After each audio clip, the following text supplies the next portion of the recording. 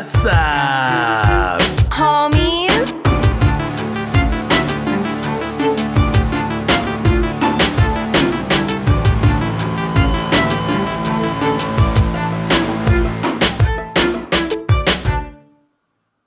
What's up, homies? Thank you for joining us today on our bonus episode. I'm Erica. I'm Roshane J. And today we are going to be taking a look once again at The Haunting of Hill House. So last episode we went through the first 4 episodes. So if you haven't checked that one out yet, go ahead and pop down and watch that one first, because today we are going to be doing episodes 5 through 8. Oh my God! Yeah, we're getting into the meat of this show with these episodes. 100%. Yeah, reminder to our listeners, we have a split in how we're currently viewing this show. Erica is a veteran to Haunting of Hill House, and it is my first watch through, and I am watching along with the episode. So I have not seen the ending at this point, and I am stuck on episode 8, and I am dying inside because I need to know what happens, because oh my God, Yeah. oh my God. It's driving him nuts. Which I haven't shut up about it since I watched the episode. Like, for everybody who's listening, just know that I have been texting Erica's fucking phone. I want to watch the next episode. Well, I mean, to be fair, I did tell you specifically episodes 5 and 6. I told him to let me know once he watched them, because I was like, you're gonna lose your mind, and I need to Which I did. I very much lost my mind in episode 5 and 6. Like, my brain left my head. I had to chase it around my living room to place it back within my head cavity, because those episodes are wild. It was on the run. It was on the run. Those episodes are wild. So, in your defense, I also have been, because I'm equally as excited to have him watching them. So, I have been kind of at specific episodes. I'm like, you need to let me know when you watch this episode, because you just have to, like, you don't have a choice. I'm sorry. I need to know. So I'm very excited to talk about these episodes today, because specifically 5 and 6 are my favorite episodes of the season. So, but also I wanted to just give a little shout out, because they dropped the trailer for Bly Manor today on the day that we're recording. Did you watch it? Oh yeah, I definitely watched it. And I'm super excited, especially now that I have some frame of reference for what the show is about and like the nature of it. I'm so excited to see what they do. Like, the trailers, mad spooky. The characters, very spooky. The little scares that they showed off, also spooky. Like, I'm sold. And they did a good job of like getting you interested in it, without giving too many things away, because I still really have no idea. Yeah, I have no clue what the show is about to be about, but I'm very interested. I saw a lot of people commenting that were like, "Oh, dude, what?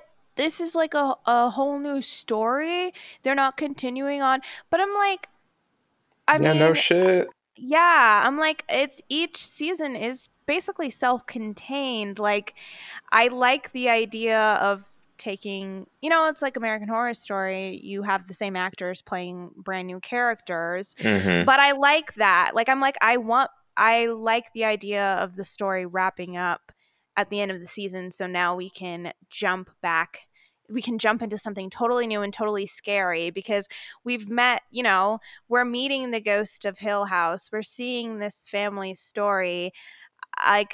So it's nice to have something different next time, personally. Yeah, don't be spoiled, y'all. Come on now. This is how we get those 6, 7, and 8, sequels to things. Like, let things have endings and let them move on to new stuff. Don't be greedy, homies. Don't be greedy, homies. Come on now. Don't be sorry, ho. Be careful. You remember? I'm done. I'm exiting. I'm out. Oh, shit. Well, on that note, shall we dive in? Shall we get into these episodes? Let's do it. Let's do it. Episode 5, right? Yes, episode 5, which is called The Bent Neck Lady. Oh, my Lord. This episode, like, by the end of this episode, the first time that I watched it, I was spooked off of the couch. My mouth was hanging open. I was like, so the Bent Neck Lady gets into Nellie's story, who is Luke's twin. Mm-hmm. So we're finally following Nellie. We finally are getting to see what's going on with her leading up to, when we find out that she has killed herself at Hill House. So we mention, I think we mentioned this in the last episode, that Nellie has a very specific ghost that has always kind of haunted her at Hill House since the first day, we come to find out. Yeah, Luke's dealing with Bowler Hat Dude, and then Nell is dealing with the Bent Neck Lady. Like, those are their foils throughout this show. Mm-hmm. And the Bent Neck Lady, the way that they kind of show her off, you don't ever really get to see her. She's usually kind of shrouded in shadows. You definitely see her silhouette, and you can tell what is going on, but you don't see her face or anything. She's just, like, the very first time that Nellie sees her, she's standing at the foot of her bed. And then the next time that she sees her, Nellie's laying on a couch, and the Bent Neck Lady's like hovering, like laying above her, so they're face to face. Which this ghost, the Bent Neck Lady, is such a scary image, and like the silhouette that she makes is very unsettling. Like how her neck is legitimately at like a 90-degree angle. Oh yeah, this show does so good. Like, it's been doing that since the beginning, but it takes very simple things and makes them pretty frightening. Like, none of the ghosts are very, like, even the bowler hat one, who is so terrifying. I feel like their designs are simple in nature, but their execution is what makes them so frightening. Mm-hmm. Yes, definitely. Because, and we've seen ghosts so many times. We've seen them every which way. So to take them and make these very recognizable characters from them, I think is definitely, it's very important. I think, especially in a series, because you want to, when you see these ghosts again, I think it's very important that you're like, okay, I know which ghost that is, and I know like what he's all about, and like I know everything, not everything about him, but I know what he's about. I think that is a very strong thing that this show does. But the Bent Neck Lady is definitely one of those ghosts. Oh yeah. But so from there we find out that Nellie she gets sleep paralysis, basically. Oh yeah. Which, real quick, in an earlier episode, I remember mentioning that I had a very specific sleep paralysis story, and we never talked about it. Yeah, we never talked about it, which I'm glad we didn't, because this episode was about sleep paralysis. And I was like, yes, it gives me a chance to tell the story, because honestly, I just forgot the other episode. But so to share that with you now, I've only had sleep, like I said before, I've only had sleep paralysis once in my life.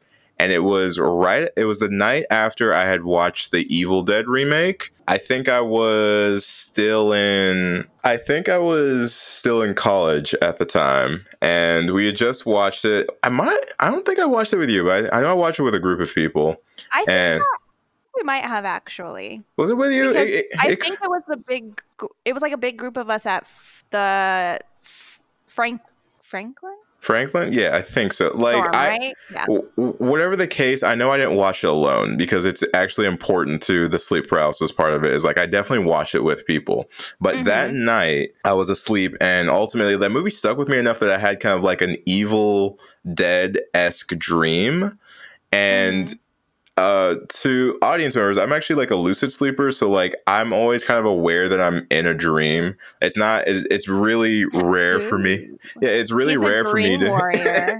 I am a very, very strong dream warrior. And so it's even in nightmares and stuff, it's very rare for me to like lose myself in a dream and like not know what's happening. But I guess something in the Evil Dead movie spooked me hardcore because I remember having this dream, right? And at some point, like they go there's like a basement in the Evil Dead movie, right? Like the thing like it's like popping out of the basement or whatnot. So in my dream, I was in this basement area, right? And I can't really picture who the enemy was. I just remember I was down there tied up with a bunch of my other friends who I'm pretty sure were all the people that I watched the movie with. And this kind of like hooded figure had a book like they did in the Evil Dead movie and was like berating me and like being like, hey, I need you to read this name. Cause like that's the whole idea of the Evil Dead. Like you read the book and then it just unleashes all this evil, right? So like the hooded figure was like, all right, I need you to read the name. And I was like, no, I'm not going to read it. No, like, let my friends go, blah, blah, blah. He's like, I'll kill your friends if you don't read it. And then, like, he's, like, starting to threaten my friends. And I'm like, all right, I'll read it, okay? I'll read it. And so he puts the book in front of me in the dream. I look down at it. I read the name, and I'm pretty sure the name that I read in my dream was the same, like whatever name or phrase was in the movie. I haven't seen the movie in a long time, so I don't remember the phrase, nor have I looked it up since this dream because I was really freaked out afterwards.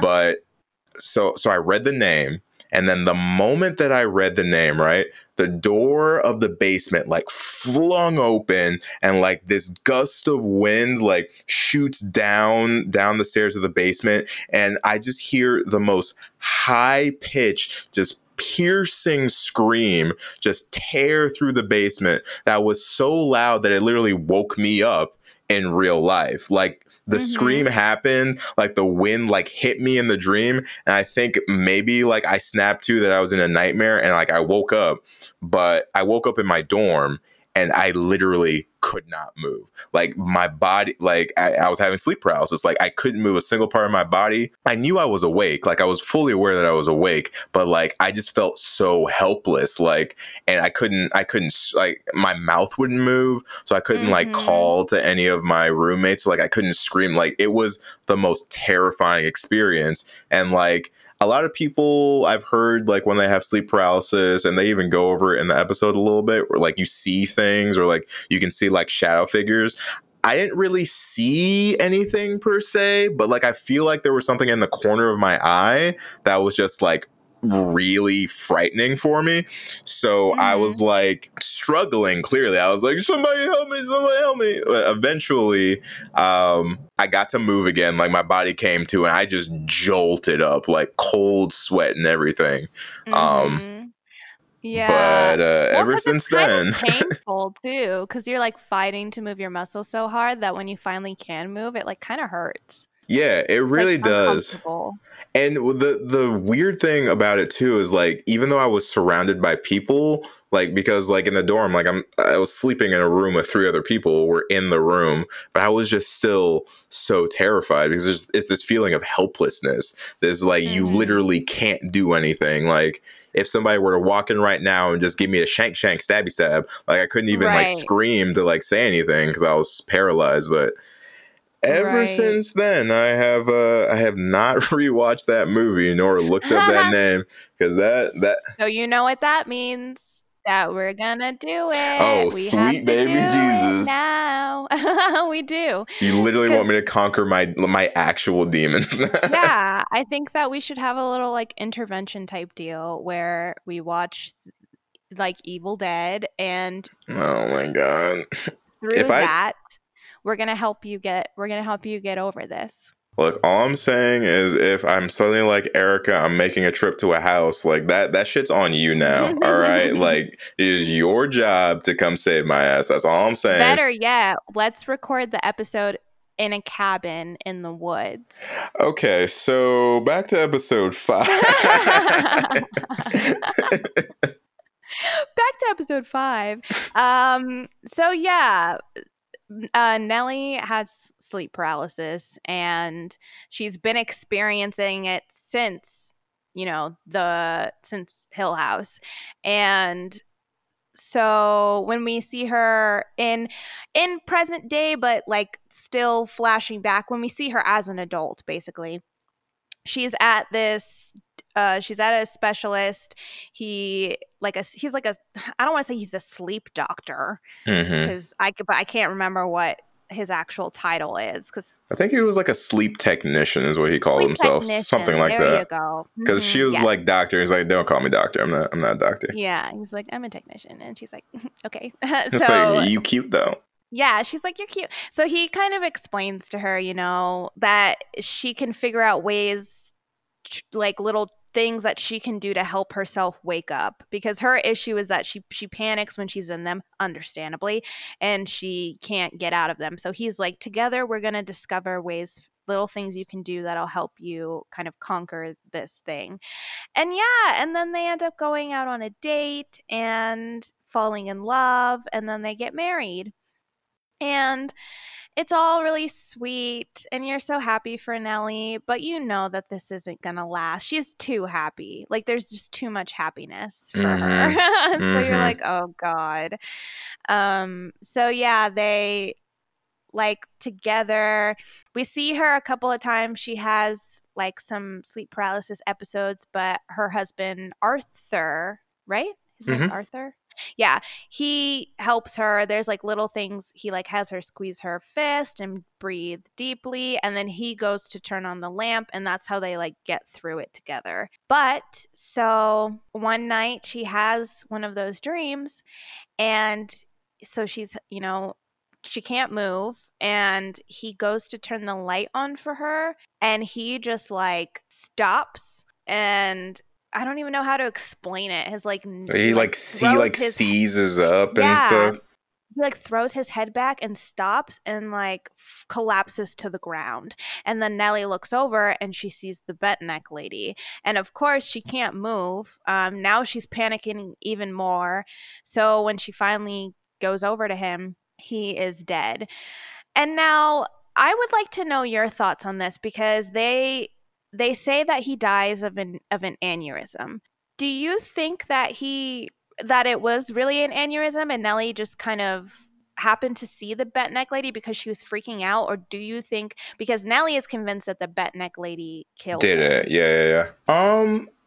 Well, as a horror movie watcher, I just want to assume that it's the bent neck lady, right? Like that's where my heart is. My heart says that there was some ghostly intervention in that moment, but I don't necessarily fully throw away the idea that it was a normal tragic occurrence that just spurred more fear and anxiety within her. But I don't know. I'm going to go with my gut and heart on this one. I'm going to say it was the bent. I think it was her. I think bent neck lady saw that this guy could ultimately stop the master plan, the divine status quo that should be happening, and she was like, you gotta go. That's my thought on it. Right. The first time that I watched this, I fully was like, oh, he just died from an aneurysm, and Nellie is associating it with the bent neck lady. Like, that was like, it makes sense. It's not like it doesn't make sense, but yeah, it definitely makes sense. But I think on my second rewatch, I think that it was the house, in a way, trying to get her back home, because if she had him, because she even says, she's like, I hadn't, since her and Arthur met, she basically had kind of forgotten. She hadn't seen the bent neck lady since Arthur first met. She'd been fine. And so I think that the house had always been trying to get Nellie back there. And because of him, like, she never would have gone back if it wasn't still alive. All right. Saying that out loud, now I'm actually having some other thoughts, but I'll come back to that when we get towards the end of this episode. Okay. But you're making the gears in my head kind of turn a little bit now. Thinking about it. Oh, also, for anybody who is like watching along or hasn't watched the episodes yet, when you get to episode 5, the wedding scene, there's like a part where Arthur and Nellie are like dancing in the middle of everyone, like they're having their first dance. Mm-hmm. I just need you guys to watch the extras because they are extra. Like they're doing the most. Like there's specifically this one lady who is like clapping and dancing and like laughing in the background and she pulled all my focus. I was like, ma'am, you need to bring it down. You know what? I say power to her. Notches. Nah, power to her. Somebody offers me a Netflix role and they're like, you're an extra. I'm going to be the best damn extra you've ever seen. Just believe. She's like, look, I've been trying to get this SAG card for years and like, I need this. Hit me up with that eligibility, por favor. But yeah, so Arthur dies and Nellie goes and she's like in a downward spiral. She starts seeing this therapist and he's giving her advice that perhaps would be suitable if it were not for the fact that she actually lived in a haunted house. Like No. Fuck this therapist, man. I hate this therapist.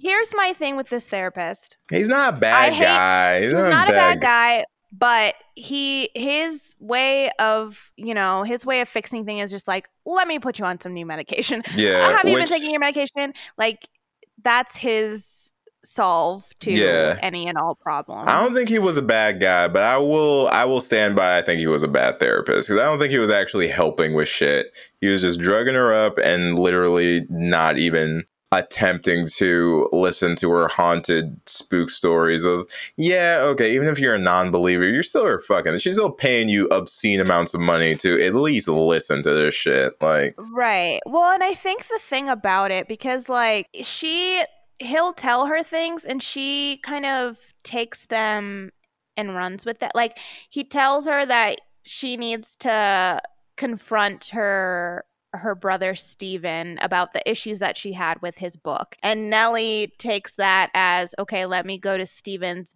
book signing while he's in front of people. While he's in front of a bunch of people. But you know what? Power to Nellie. Yeah, I'm glad she did it. Like I'm glad she did it too. I thought that she took that okay advice and made that a teachable moment for all of standing up for yourself. Because, like, you know what? Not only did she stand up for herself in that moment, she made a goddamn spectacle out of it. And, like, you know what? I ain't mad at you now for all the shit you had to put up with. I'm happy you get a moment to be like, nah, you know what? I'm the boss in this scenario. Mm-hmm. Yeah, she like really gives it to him. I love that scene. It's so I remember satisfying. I was watching that scene and like at the moment I was like snacking. I think I was like eating some like chicken strips and French fries. And I swear to you, while she was like calling them out, you know that the Leo meme from like Django from Once Upon a Time in Hollywood, where he's just pointing at the screen. You know what meme I'm talking about? It's just Leonardo. Like I was that meme the whole time during that scene. I was like munching. I was like, "Ha, yeah, you fucking tell him." Yeah, it's so. She really goes for him too. I love it. But yeah, and then the second time we see him with her, like he gives her this. He's like, "Look, everything that." It's obvious that a lot of your issues are stemming from this house. It's just a carcass in the woods. Like, you need to accept that and deal with it. And that's what prompts Nellie to go to the house because she's like, okay, it's just a carcass in the woods. Like, I can deal with this. Like, because he gives her that advice, which might be true for a real house. But I'm like, dude. All right, even for a real house, though, I don't know if that's good advice. Like, I was talking to my roommate about this because, like, he was kind of watching this episode along with me. I'm like, I don't know if I agree with the idea of, like, if you had a traumatic experience somewhere to then tell the person to go back to the place of your traumatic experience and just deal with it. Like, I don't know if that's good advice. And obviously have not gone to school for this. I am not a therapist. I'm not a psychiatrist. I don't know the ins and outs. But on face value, that just seems like a bad suggestion. I think it depends on the person. Like, I know exposure therapy can work for certain people, but I feel like he should know that she's not ready for that, or like that that's not what's going to help her. Like, you would think at this point that he would know her a little bit better than to just kind of throw out advice like that. And usually I'm fairly certain with exposure therapy that usually they make sure that like the psychiatrist goes with them, or like they're not alone. Yeah, they don't just go by themselves. Like, they go with someone, because that can be really like traumatic. I don't know, but I know he didn't put any of those clauses in there. He was like, take your meds and go visit your trauma spot. Yeah, needless to say, my guy's getting a bad Yelp review, and Nellie is on the way back to the house. So one thing that we discover is that when they were younger, like they found that someone wrote Nell come home Nell on the walls.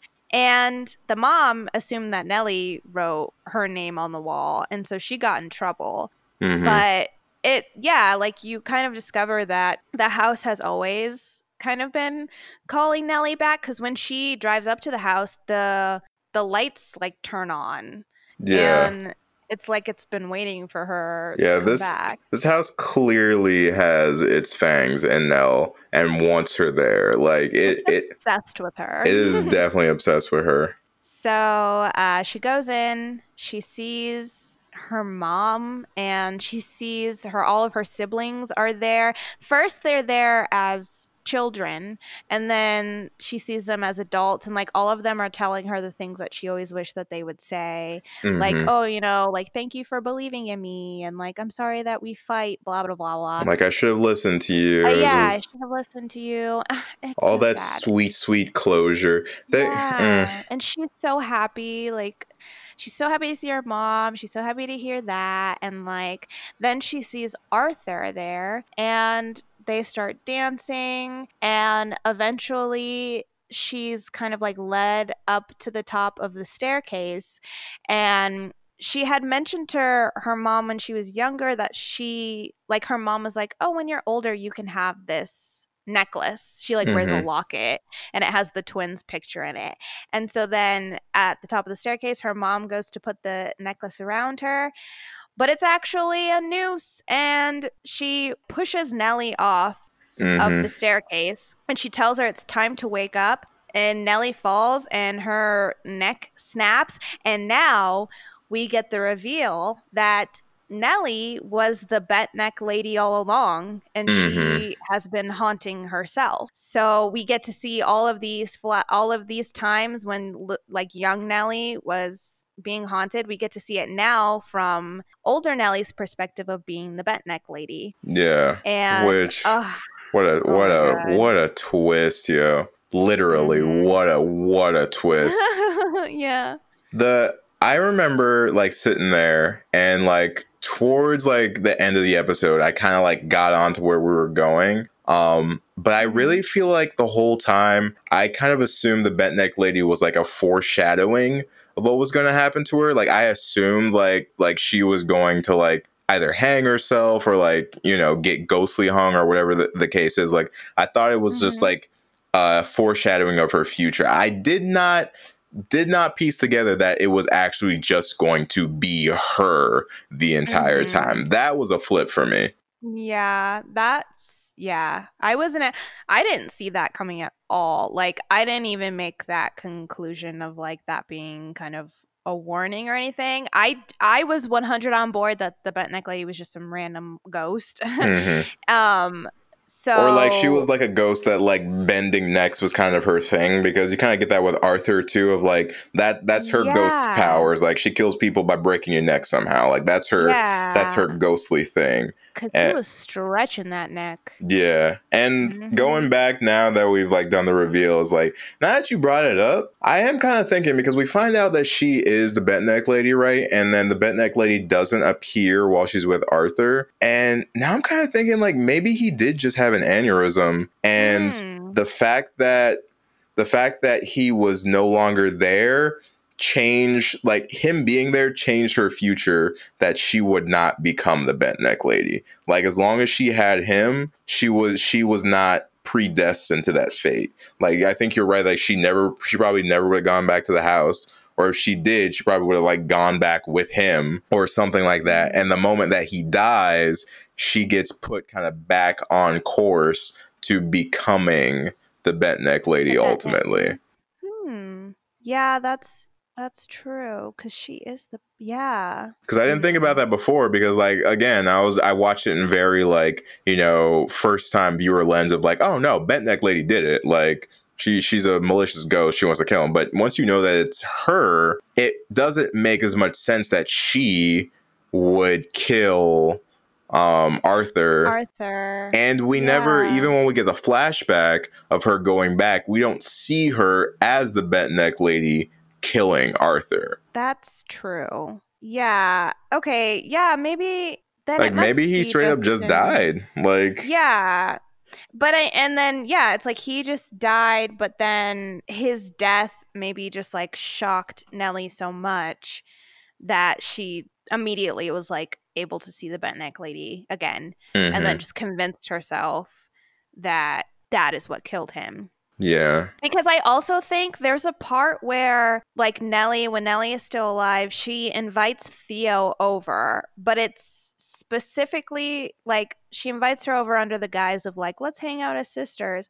But really, she wants Theo to touch things and see if she can feel Arthur's spirit. Yeah. And I wonder if maybe that's why Theo doesn't feel anything, is because he just died of natural causes. Like, there's nothing to feel. He just died of a brain aneurysm. I think it might be like, honestly, like low-key, like I think that might be what it is. And then she just had a life of things stacked against her that are gonna lead her up to this untimely fate. Because this is a tragic episode, man. Like even off the tail end of Luke's episode, it's just like it's hard to beat Luke's episode. It is hard to beat the travesty and emotional turmoil that is Luke's episode. But this one does it in spades.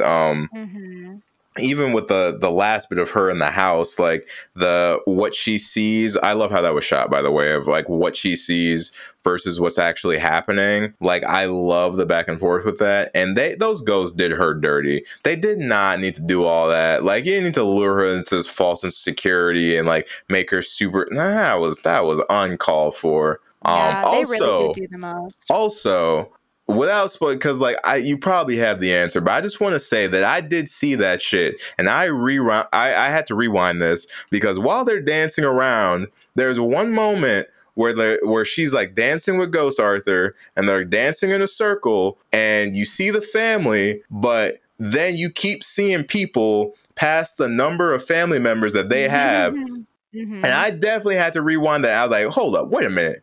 Who the fuck are these people?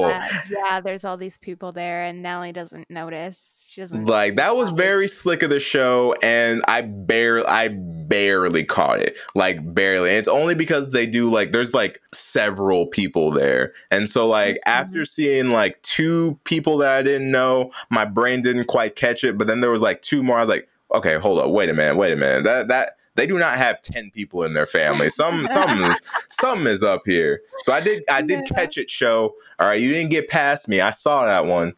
Yeah, nice try. Nice try, Hill House. You're not gonna get past Detective Roshane. Nah, that episode's tough though. That one's really tough. But the next ones aren't any easier. No, especially this next one is like really tough. Oh my goodness. Episode 6. Oh Lord. Yes, which is a masterpiece. Yes. Two Storms is episode 6. And first of all, this episode is like It's like a cinematographer's wet dream. It's Straight up. it's shot so amazingly. Like you have these beautiful shots. You have these long takes with no cuts. Mm-hmm. Where everything is choreographed. Oh my God, like they'll follow characters into these like wide rooms, and then they pan over and you'll see like something in the background, but then it just keeps going, and then you follow that character back. And like the way that this whole episode is set up, regardless of if you're into the story or not, I feel like you could just watch this episode and just be like, wow, this is like these people care about what they're doing. The series leads you all the way up for 5 episodes of just great, series magic. And then it's like, hey, you want a free hour-long movie just cuz? Here you go. Here's episode 6. It's literally a full fucking feature. I'm like, what? Like, what? Oh my God. I felt like I was watching the best play that I've ever seen, because it really plays out a lot like a play. It does. It definitely does feel like a play. And I'm sure that the way that they rehearsed and set up for this episode was probably very similar to like a play rehearsal, where, everything, because, they probably had takes that were 15 minutes long. Yeah, where they just kept it rolling. Yeah, and I'm sure they... And every character, this episode is basically our first, coming together after 5 episodes of all this shit. And, the emotional journeys that each of these characters has to go through, seeing their dead little sister/daughter, and then also seeing each other all in the same room for the first time in years, is just, it's such a marvel to watch these characters navigate this. After spending so much time with each of these characters individually. Yeah, I think one of my favorite little bits about this episode is... So basically we follow 2 stories in this episode. We follow the night when everybody finally gets there to view... the whole family gets there to view Nellie's body. And then we also follow a night in Hill House where they had a huge storm. And so in the present day, when the dad gets there, I think one of my favorite little things is that, we can see Nellie in the background, and it's, regular adult Nellie. But then we cut around, or they do a circle around, and the dad sees all of the kids. Yeah, that scene so good. And then he walks up to the casket, and it's little Nellie is in the casket. And so sometimes in the background it's little Nellie, and then sometimes it's adult Nellie, depending on whose perspective you're seeing it from. But when the dad sees her, she's a little girl, and I was just like, oh my God. Such a small little addition that just, I think, adds so much to the scene and the character too. Because we get into the dad later on, but this is the most time we've spent with present day dad up until this point. And that little bit told me so much about the character in seconds that I feel less prepared shows would have had to take an entire episode for. That little pan over to see his perspective of his kids told me 1,000-word novel about this character. Yeah, because we find out a little bit in this episode, but then also in the next episode that he ended up losing because of everything that happened, and because he stuck with his story of what happened. What really happened in Hill House. He ended up losing custody of the kids, and they went and were basically raised by their aunt. And yeah, he still... That was the last time that he really spent a lot of time with them, was when they were children, and they haven't really had a very close relationship as adults. And he's there, we see him there for Nellie's wedding, and it seems like he comes for the important events, but they don't spend just time together. Yeah. And so he still pictures them what the age they were when he was still with them. And we also find out that he talks to his wife. He still he still talks to her. And so specifically Steven, this is when Steven was really on his bullshit for me. I can't stand him in this episode. Like, he was really getting on my nerves. You want to know something? As like, I agree with you, but just for the depth of fucking character, I loved Steven in this episode. Like, the scene where he and Luke have to view Nell, and I loved how they framed this scene of like Luke's in there for a second. He's like, nah, I can't do this. Like, I can't look at her. Like, that's my twin. Like, I can't see her. Like, he takes a second and he gathers himself. He's like, all right, I'm gonna do it. And Steven's like, all right, I'll go with you. And they're walking up towards the casket, and like Steven's trying to do the big brother thing of like, I got you, don't worry, like we'll do this together. Like, hey, if you need to turn around, it's okay, we'll just go back. Like, I'm not gonna push you to do this. And you see Luke go up to the casket, and then like, not easily by any means, but he kind of absorbs the fact that Nell is in fact dead, and like here she is, and like he's taking that all in, and he takes it pretty well, all things considered. And then Steven gets up there and he just fucking loses it. Like every ounce of this like put together, like I'm the rock of this family. Like, I've got my shit. Like, all of that crumbled the moment he actually had to look at his dead little sister. And that humanized him so much to me that I don't agree with how he handled the rest of the episode by any fucking means. But, like, it gave that character so many fucking layers to me of, like, he's been keeping it together as big bro Steven for all these years, and then this is the thing that just broke him. Like, he was like, he started just chain drinking, like he couldn't keep it together. Like, every 2 seconds he's just having emotional outbursts just because he's losing it. Yeah, I mean, I liked that. I did like that bit. I liked how all the different siblings handled. I like how everybody handled it. Yeah, they explored. Handles it in a different way. Even the husband, I can't remember. Shirley's husband? Yeah, I can't remember what his name is. But like, even how like his coping mechanism was to ask everyone, like, do you want anything to eat? Do you need something to drink? Would you like some iced tea? Like, everybody just like handled things in their own way. Like, Theo's just drinking the whole time. Yeah. I love the analysis of grief that this episode does. Is like, they really tackle a lot of the different flavors and nuances of how people grieve, and like they did it in a very real way that felt very real to watch. Like, it felt very honest. Yeah, it definitely did. I think that they did it in a very realistic way. Not everybody grieves in the typical, like, in the way of, not everybody just is crying and, you know, upset the whole time. There's many different ways to grieve. And I think that they were able to show that through all of the different characters. Well, I will say the thing, because I think Steven handles this whole, like, everybody handles it in a very realistic way. For me, the thing that is frustrating in this episode specifically about Steven is that he never wants to take responsibility for anything and responsibility for what he may have done wrong. And there's a part where they're all kind of telling stories about Nellie, and the dad says that Nellie always wrote him letters, and Steven's like, well, if she wrote you letters, then sure, like, maybe she said something that might have tipped you off that like something was going on with her. And the dad is like, no, not in any of her letters.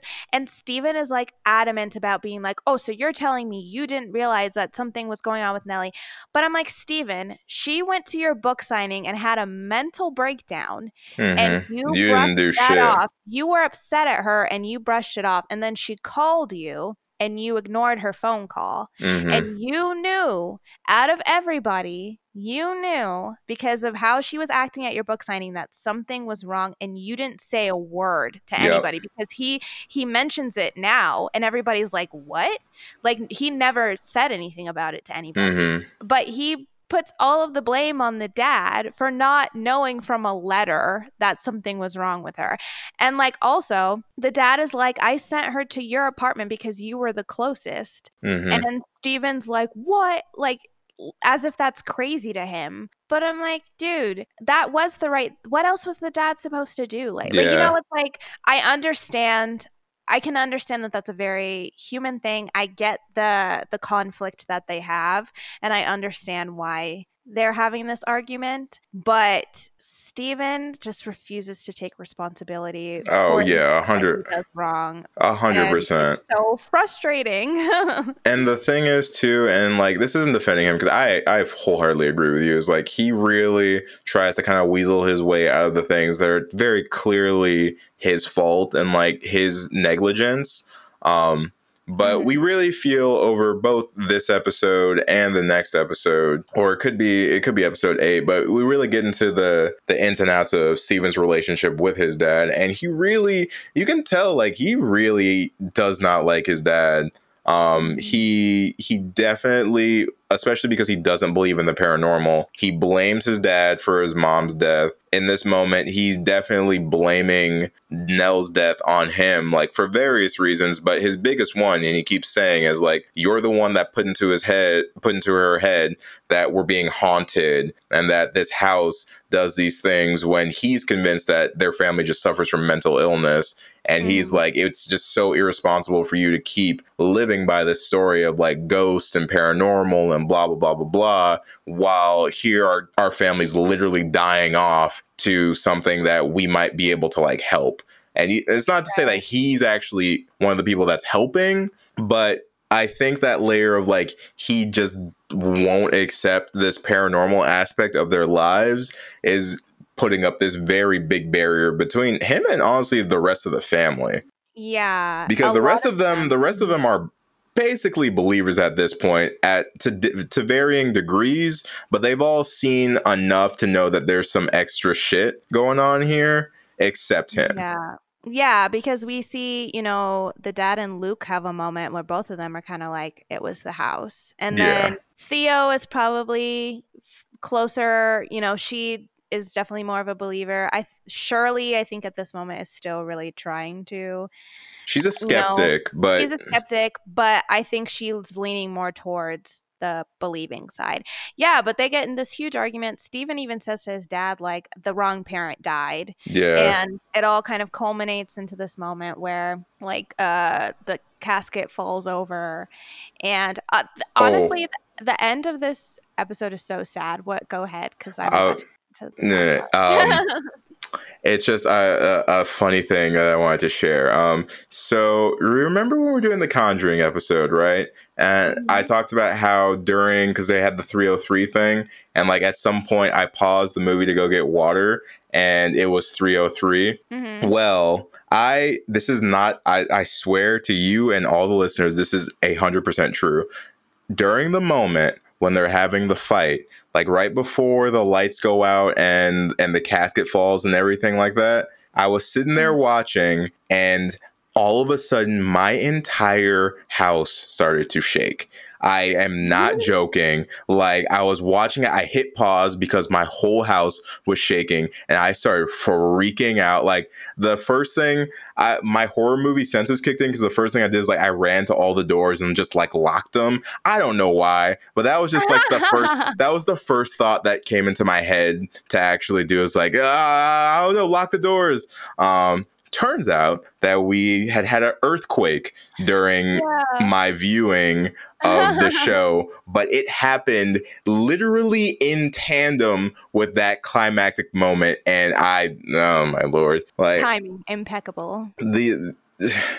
I'm hoping this podcasting journey is safe for me, because I'm having a lot of random occurrences. Yeah. Like, these coincidences are lining up a little too much for me. Like, I'm getting stressed out. I'm putting myself a little out of hand. I'm putting myself on the line for you viewers out there. I want you to know, all right, I'm deep diving into the paranormal, it feels like. But that I was like, I don't think I told you when we were talking about the episode before, because I wanted to save it, but the timing on there just I was literally shook.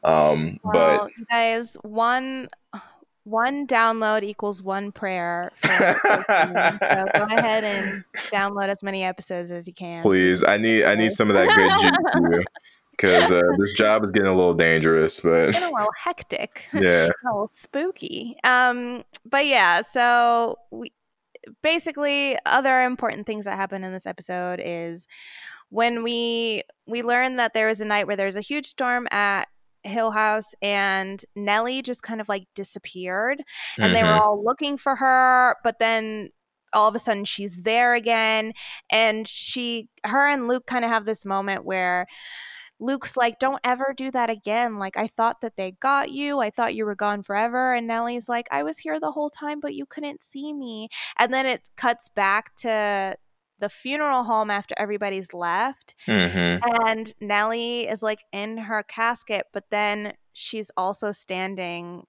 as a ghost in front of the casket. yeah. And it's just like the voiceover of little Nellie going like, I was there the whole time, but none of you could see me. And It was so sad.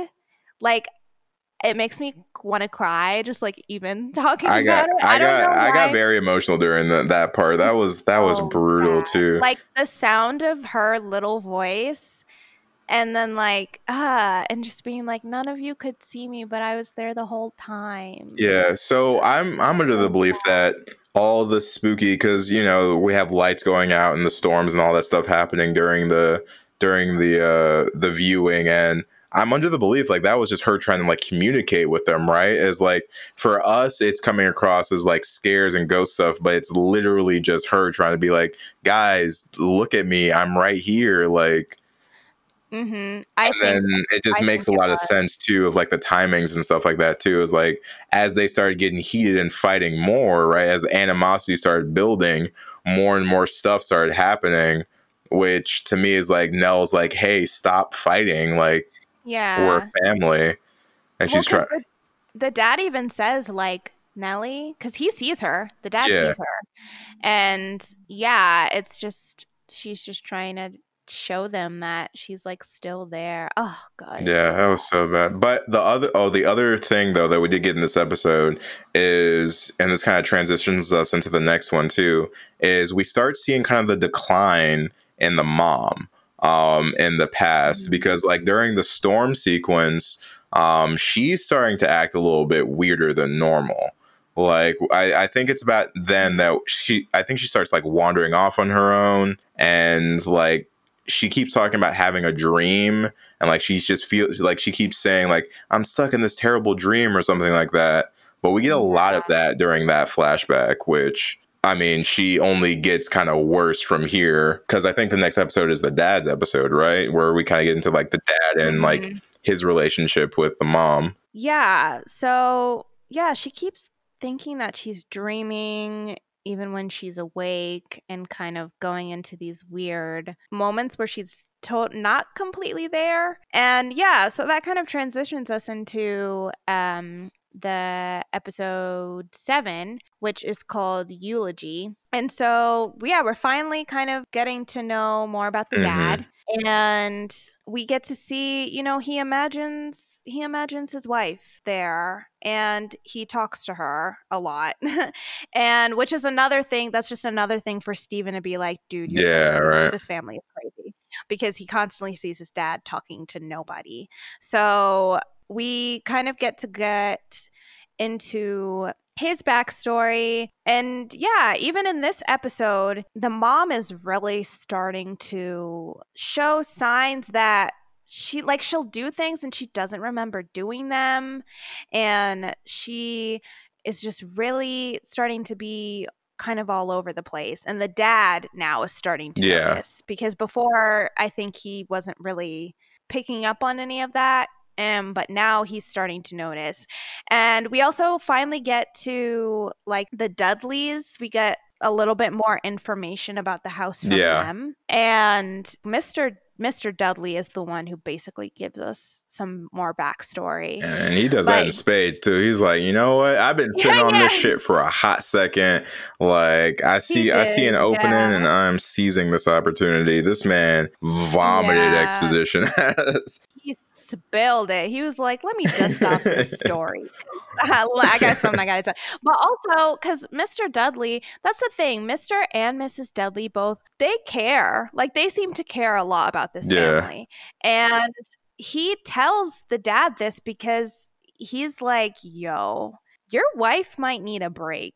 She might need to get up out of this house, because they keep looking at, the wife was gonna draw out these like floor plans for the house, and they keep looking at them, and something is obviously wrong with the plans.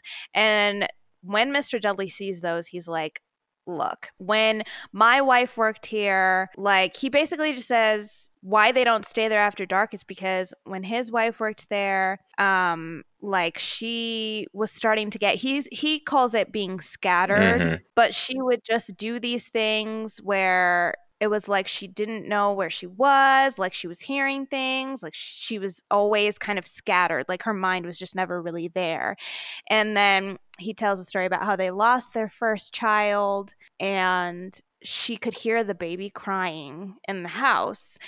And like, they just had this feeling that it was their baby. Like, they just knew that it was like the ghost of their baby. But all of that combined, they both decided that they would never work there in the evenings anymore. And once they started doing that, like, they were fine. They never had any issues of being scattered anymore.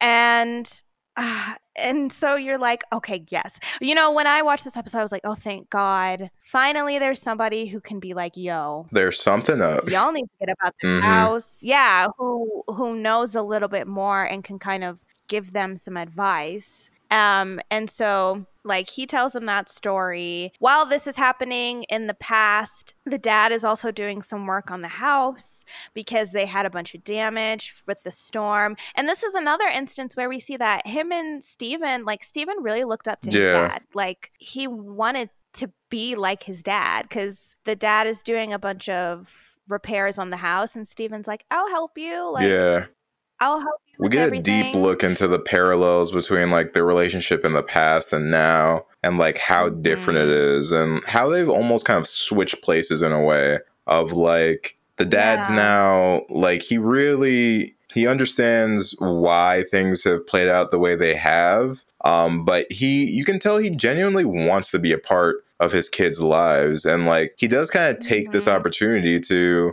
you know, with the help of, you know, ghost advisor wife, to try and kind of mend some of these bridges a little bit and be able to be a dad to them again. Because again, back in the past, he was a good dad. He was not a bad dad. Like, no, he was he had a good relationship with all of his kids, and he really cares about his kid. He really cared about them. He still does, but you can tell that he has built up all of these walls and thinking that it's going to protect them. But it's like, he doesn't understand that, yo, your kids also saw these things and are still dealing with these things. So those walls that you built up to protect them are actually just like hiding the truth from them. Yeah, like, he doesn't make that connection. He thinks that what he's doing is the best thing for them. But yeah, and he manages to kind of patch things up with Theo. They end up kind of getting, you know, back on track to maybe having a relationship. True. Oh, because we did skip over the Theo thing that happened. Oh, right. Well, because it kind of bleeds in. It bleeds in. So in the last episode, while the lights were out, Shirley was kind of looking around. She was trying to get like the backup generator start working. She stumbled upon Theo and her husband in a closet, and it looked like they were maybe about to kiss, or they were gonna be doing something. And then once Shirley walked in, they like changed their minds. Like, that's what it looked like to her. And you can tell that Theo's like super drunk, and the husband is kind of it's like he might be pushing her away. He might be it's very suspect there. And like it's ambiguous. It's very ambiguous. That's the word I was looking for. Yeah. But also suspect. Yeah, you're right.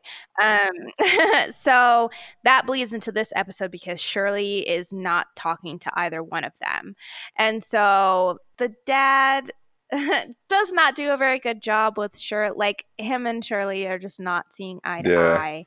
Which I loved, by the way, that like as he goes through, like, it's not just a clear, like, all right, I'm mending all these bridges. Like, it's kind of hit or miss. Like, either he does a good job or not so much. Yeah, and then it's like he'll start to kind of be going down a good path, but then he'll say one thing too far, and it's funny because he'll be talking, and then the ghost mom, Olivia, that's what her name is, like what he's seeing of Olivia, she'll be like, no, yeah, when they're like in the car, and then he'll say it, and he'll say it anyway, and then Shirley will get upset, and she'll be like, I told you not to say it. But yeah, so Theo and Luke, he kind of is able to get on some good footing with them, but Stephen and Shirley, he just can't seem to find any ground with either one of them. So they while they're in the past and they're fixing up the house, he keeps hearing, like, this is kind of when he first gets his first spooky the dad gets his spooky stuff going on. His first dose of the spook. His first dose of a little spookage, because he keeps hearing this scratching in the walls, and he's convinced that it's rats. And finally, he's like able to get in through the walls, and it's a dead person. There's a dead guy straight inside up of the walls. Just... And it's like, oh, okay.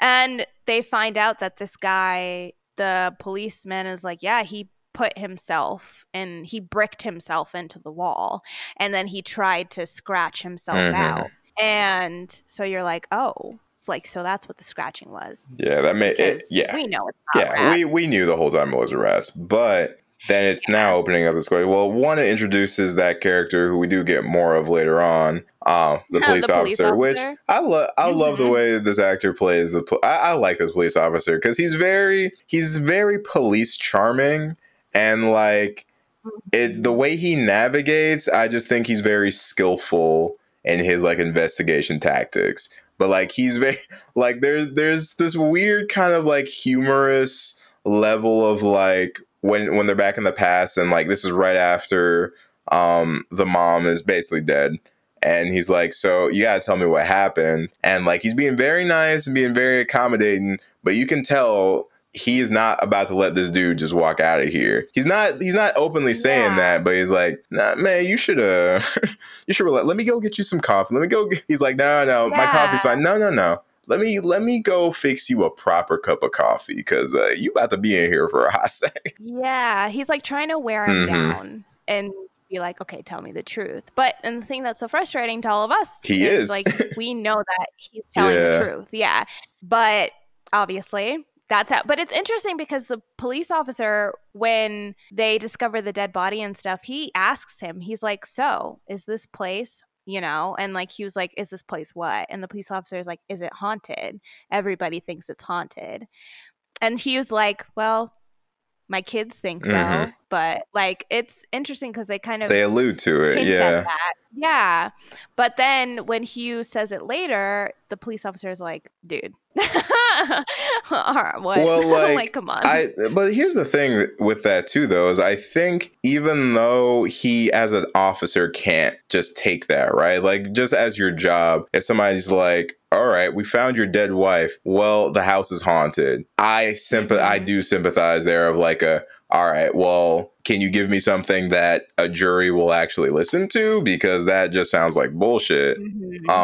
But I feel like he shows a level of patience that I think is there because he doesn't necessarily believe the guy's story that it's haunted, but he knows that the circumstances around this are a little different. Like, I don't feel like the cop was viewing him as a murderer, but he wasn't opposed to the idea that he was. He was like, this seems strange that you did this, but the signs are kind of pointing towards you did this. So like, I need you to prove otherwise. Right. Yeah, that's true. I mean, like, that was definitely the vibe I was getting from him. But it sounds like he's telling you the truth, man. Yeah. Well, and then also too, it's like he was like, "Yo, I don't want you talking to my kids." Like, he was basically like, I'm the only person. Yeah, he was being sus. Like, he's telling the truth, but he was being mad suspect with his explanation. He sounded like he killed his wife. Like, he did. Well, because, and he even says, the cop is like, so why'd you take so long to call us? Like, after you got back and you found your wife dead, like, what happened in that time between you finding her and you calling us? And he was like, he just doesn't, he's like, just doesn't and it's like, anything. I can't, I literally can't work with that, bro. Like, you gotta give me something more than that. Yeah, something to work with, Is this also the episode where Hugh wakes up to Olivia being sus? Yes. I think so. Right? Yeah, when she's like over him. Yes, because right after that happens, so he wakes up in the middle of the night and Olivia's like straddling him and holding a screwdriver. I think a screwdriver to his neck. Yeah. And so after that, he's like, what are you doing? And she says it again. She's like, I was having the weirdest dream. And from after that, he's like, you need to get out of here. Like, you need some rest. And then we also get her like with the, I don't know what it's called. It's like a dresser with mirrors, but like a vanity or something like that. Vanity. And she's like sitting there. She's like, oh, this is so nice. And then like she looks in the mirror for a second, and then you just see her whole expression changes, and she just punches the fuck out of the mirror. And it's right in front of Steven, and it's like, I'm so sorry. I don't know why I did that. And it's like, you can just tell, like, she is not well. She is very not well at this point. Yeah. She needs some milk. She needs some milk. She does. But so that's kind of what we get into with this episode. The episode ends with Theo and Hugh in present day seeing a ghost in Shirley's house, actually. And also another thing of note is once they get back to the house after the funeral, Hugh sees Luke kind of meandering over by Shirley's purse. And he goes up to talk to him because Luke at the funeral, when they were like putting the body down, Luke had a little bit of a freak out because he saw his mom inside of the grave, and she tries to pull him. He gets tugged, and he also sees Nell as well. But he sees her in bent neck form too.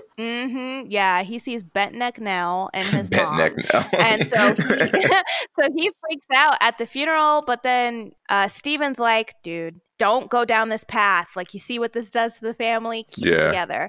But then later on, the dad is like, hey, like, I couldn't help but overhear what happened. He kind of is trying to like relate to Luke because they both know. They know.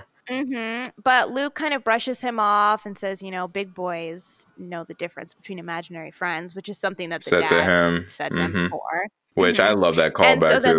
That was such a good one. Yeah, I did. I was like, oh my gosh, the shade. It's so dark. I can't see. So then Luke kind of is like, oh, I need to just go outside. I need some air. And then they discover later that Luke took Shirley's credit cards and then Theo's car. And all of them assume like that he's going to go buy drugs. Everyone just assumes like, oh, of course, with everything that's happened, he's going to go back down this path. But then Theo is kind of like, like suicides can happen. Pairs. So that prompts Steven to be like, okay, like I'll go look for him. And then Hugh is like, okay, well, I'm coming. Like, me too. So that leads us into the last episode we're going to talk about today, which is episode 8. And that one is called Witness Marks. Can I just say this episode had the biggest scare for me of all the episodes. Did it? It had a lot of scares, but I'm curious which one it is. Yeah, I want to know. It has the biggest one. So basically in this episode is a lot of this is a very haunting episode for sure. Like we're slipping into scary movie territory now of like Ghost is starting to have no chill. Like with the Steven and Hugh, because we kind of split up now. We're with Steven and Hugh, and then we're with Shirley and Theo. And the Steven and Hugh side of it is a little bit more of like exposition-y. We get to learn more things. Like with Steven, we learn that the reason that him and his wife are separated at the moment is because they can't have children. But more importantly than that, the reason they can't have children is because Steven took it upon himself to get a vasectomy because he is convinced that mental illness runs in his family and he didn't want to have kids. And he didn't tell his wife until they were already trying for children. She's like doing all these fertility treatments, trying to have kids. And Steven's like, we need to talk. I'm like, bro, it's late. You should have done that a while ago, my dude. You should have talked. Yeah. So him and Hugh have, kind of this discussion regarding that in the car. And they kind of have a discussion regarding the relationship. On the other side of things, Theo and Shirley... So it's Halloween night, finally. So Shirley is alone in the house and she keeps hearing someone keeps knocking on her door, but then she goes to answer it. Nobody's there. Theo comes over because she wants to make amends and explain to Shirley about what was happening that night. And they hear banging like all around the house. And that shit was wild. It's, yeah, and it's basically the exact same thing that happened to them when they were younger, when they heard banging on the walls, except this time it's like all around the house. And Theo tells Shirley, she's like, "You look, I saw a ghost today. like I saw some crazy shit in here today, and like this is real." Basically, because Theo at this point is like a full-on believer. After what happens with her and Hugh, she's like, nope, yeah, this is happening. This is... Yeah, like no ifs, ands, or buts about it. She's like, yep, there's ghosts and like Hill House is haunted. Shirley is basically, getting on board. But after Theo tells her about what she saw, she's like 95% sure that ghosts are real. But then this is the scare. When they're in the car and they're driving. Yeah. I remember what you're talking about. Yeah. So, but they're like tracking the credit cards to see where Luke is. And through where he gets gas, they discover that he's on his way to Hill House. And so like Steven and Hugh are booking it there. Shirley and Theo decide to follow them there. And while they're in the car, they're kind of like getting into this argument because Shirley won't let Theo explain. And then all of a sudden, Nell just like shoots up from the back seat in between them and screams. Oh my Lord. It's so jarring and out of nowhere. And they almost fucking crashed too. I was like, oh shit, are they about to die? Yeah. I would have had a heart attack. And then we would have crashed into some trees. Like that would have been it for our story. Like I just would have been over. It's so they like swerve off of the road and Theo like she's like screaming. She runs out and like collapses to the ground and is crying. And we kind of she gives that monologue, right? Which is beautiful. Like that monologue got me. Like her performance and just like everything that she said, it was, oh my God, it was so good. Yeah, because she's basically, we finally find out what she felt when she touched Nellie. She felt nothing, but more so than she felt nothing, like she literally could not feel anything anymore. From the moment that she touched Nellie, it was just empty. Like she only felt empty and dark. So that's scary. Like that's a terrifying thought. And she's just been like dealing with it. Yeah. And it makes a lot of sense because like from that moment when she touched Nellie, she was just drinking. Yeah. Like the whole time. And you know, it can be perceived at first. You're like, oh, she's drinking because she's upset and she's trying to deal with it. But no, we find out she just didn't know what else to do because she felt like she was like, I was literally just trying to feel like literally anything, which she even says like, hey, your husband wasn't involved. Like I was just in this moment. I was just pure darkness. And then I finally felt something. And like, I was super drunk and I just had to I had to pounce on this moment of feeling again because I hadn't felt in so long. Yeah. And thankfully now that they've shared this scare together, I think it helps Shirley at least piece together that not everything that's happening is like malicious from her family members. There's very clearly things outside of their control interfering with what's happening right now.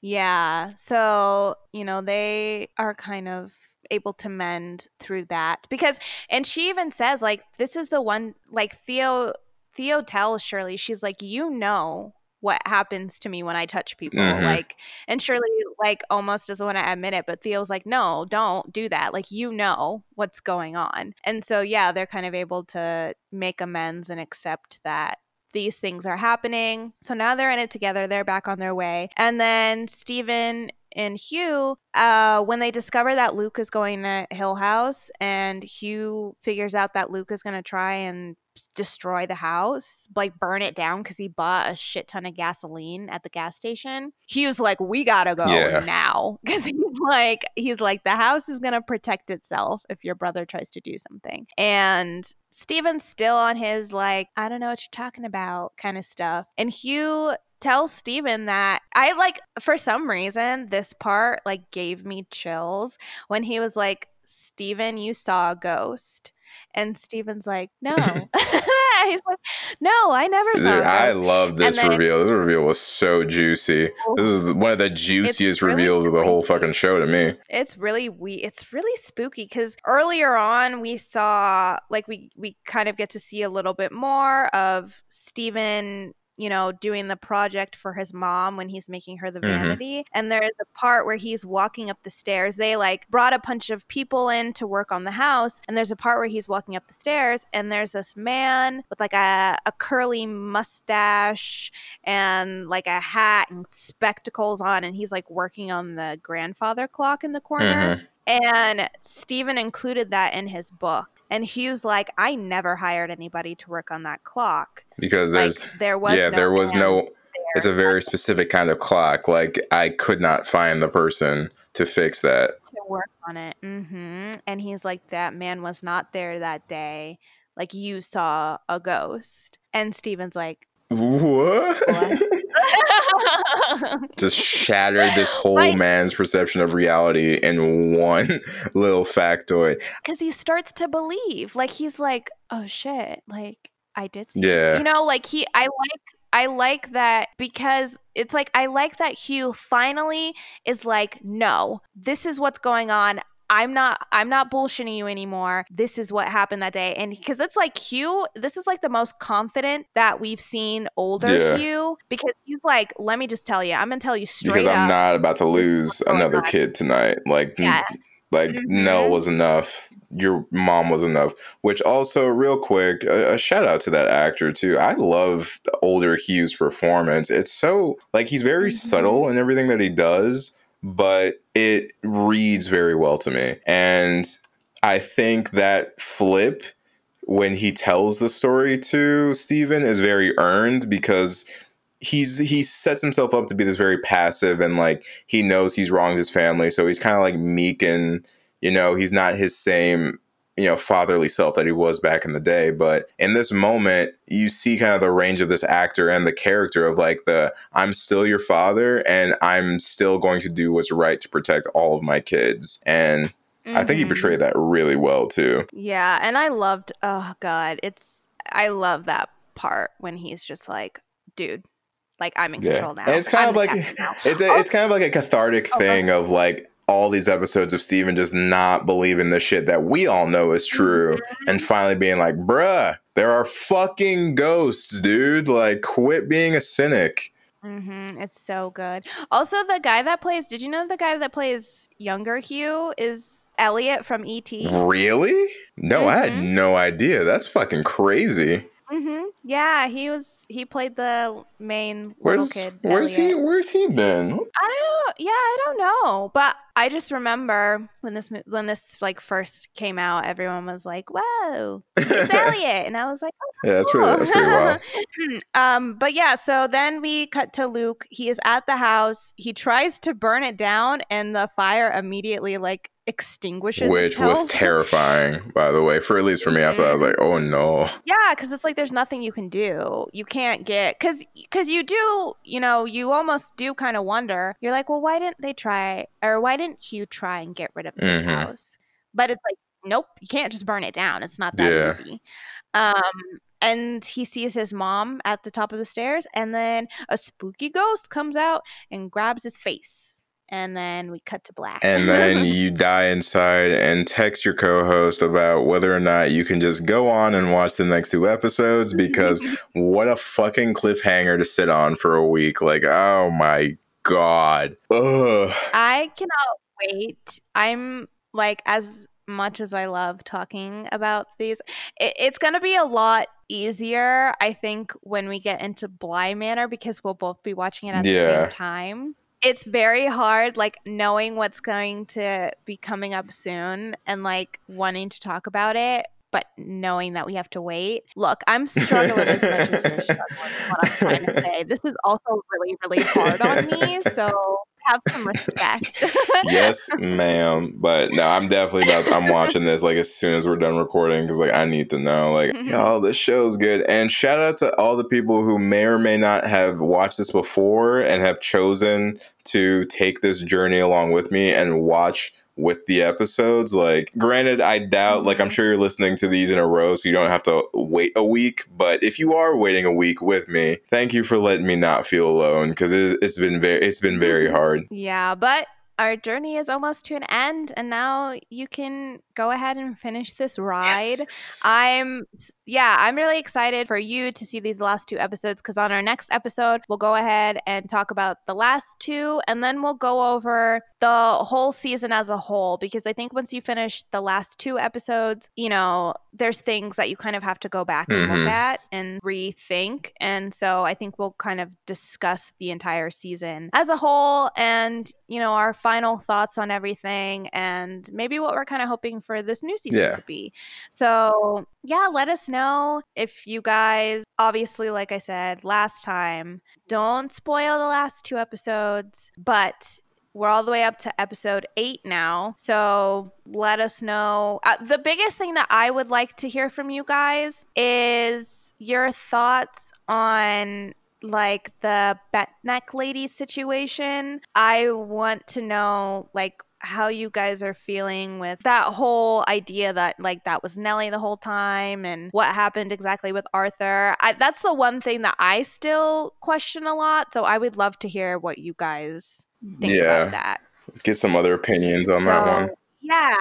Yeah, because I'm pretty happy with what we decided today, but I still want to hear if you guys think something differently. I would like to hear why. So let us, you know, message us as always. We are at Homies of Horror on social media, or email us, and that is homiesofhorror@gmail.com. Go ahead and follow us on all of the streaming apps so you can be notified of our episodes first thing, and leave comments for us if you'd like, because we always appreciate them. And also leave reviews, because that is always helpful for us. Other than that, guys, that is it for our bonus episode, and I hope you guys enjoyed this Haunting of Hill House ride, and we are looking forward to the next one, guys. We will see you next time. Everybody have a good rest of your day. Catch you later, homies. Bye.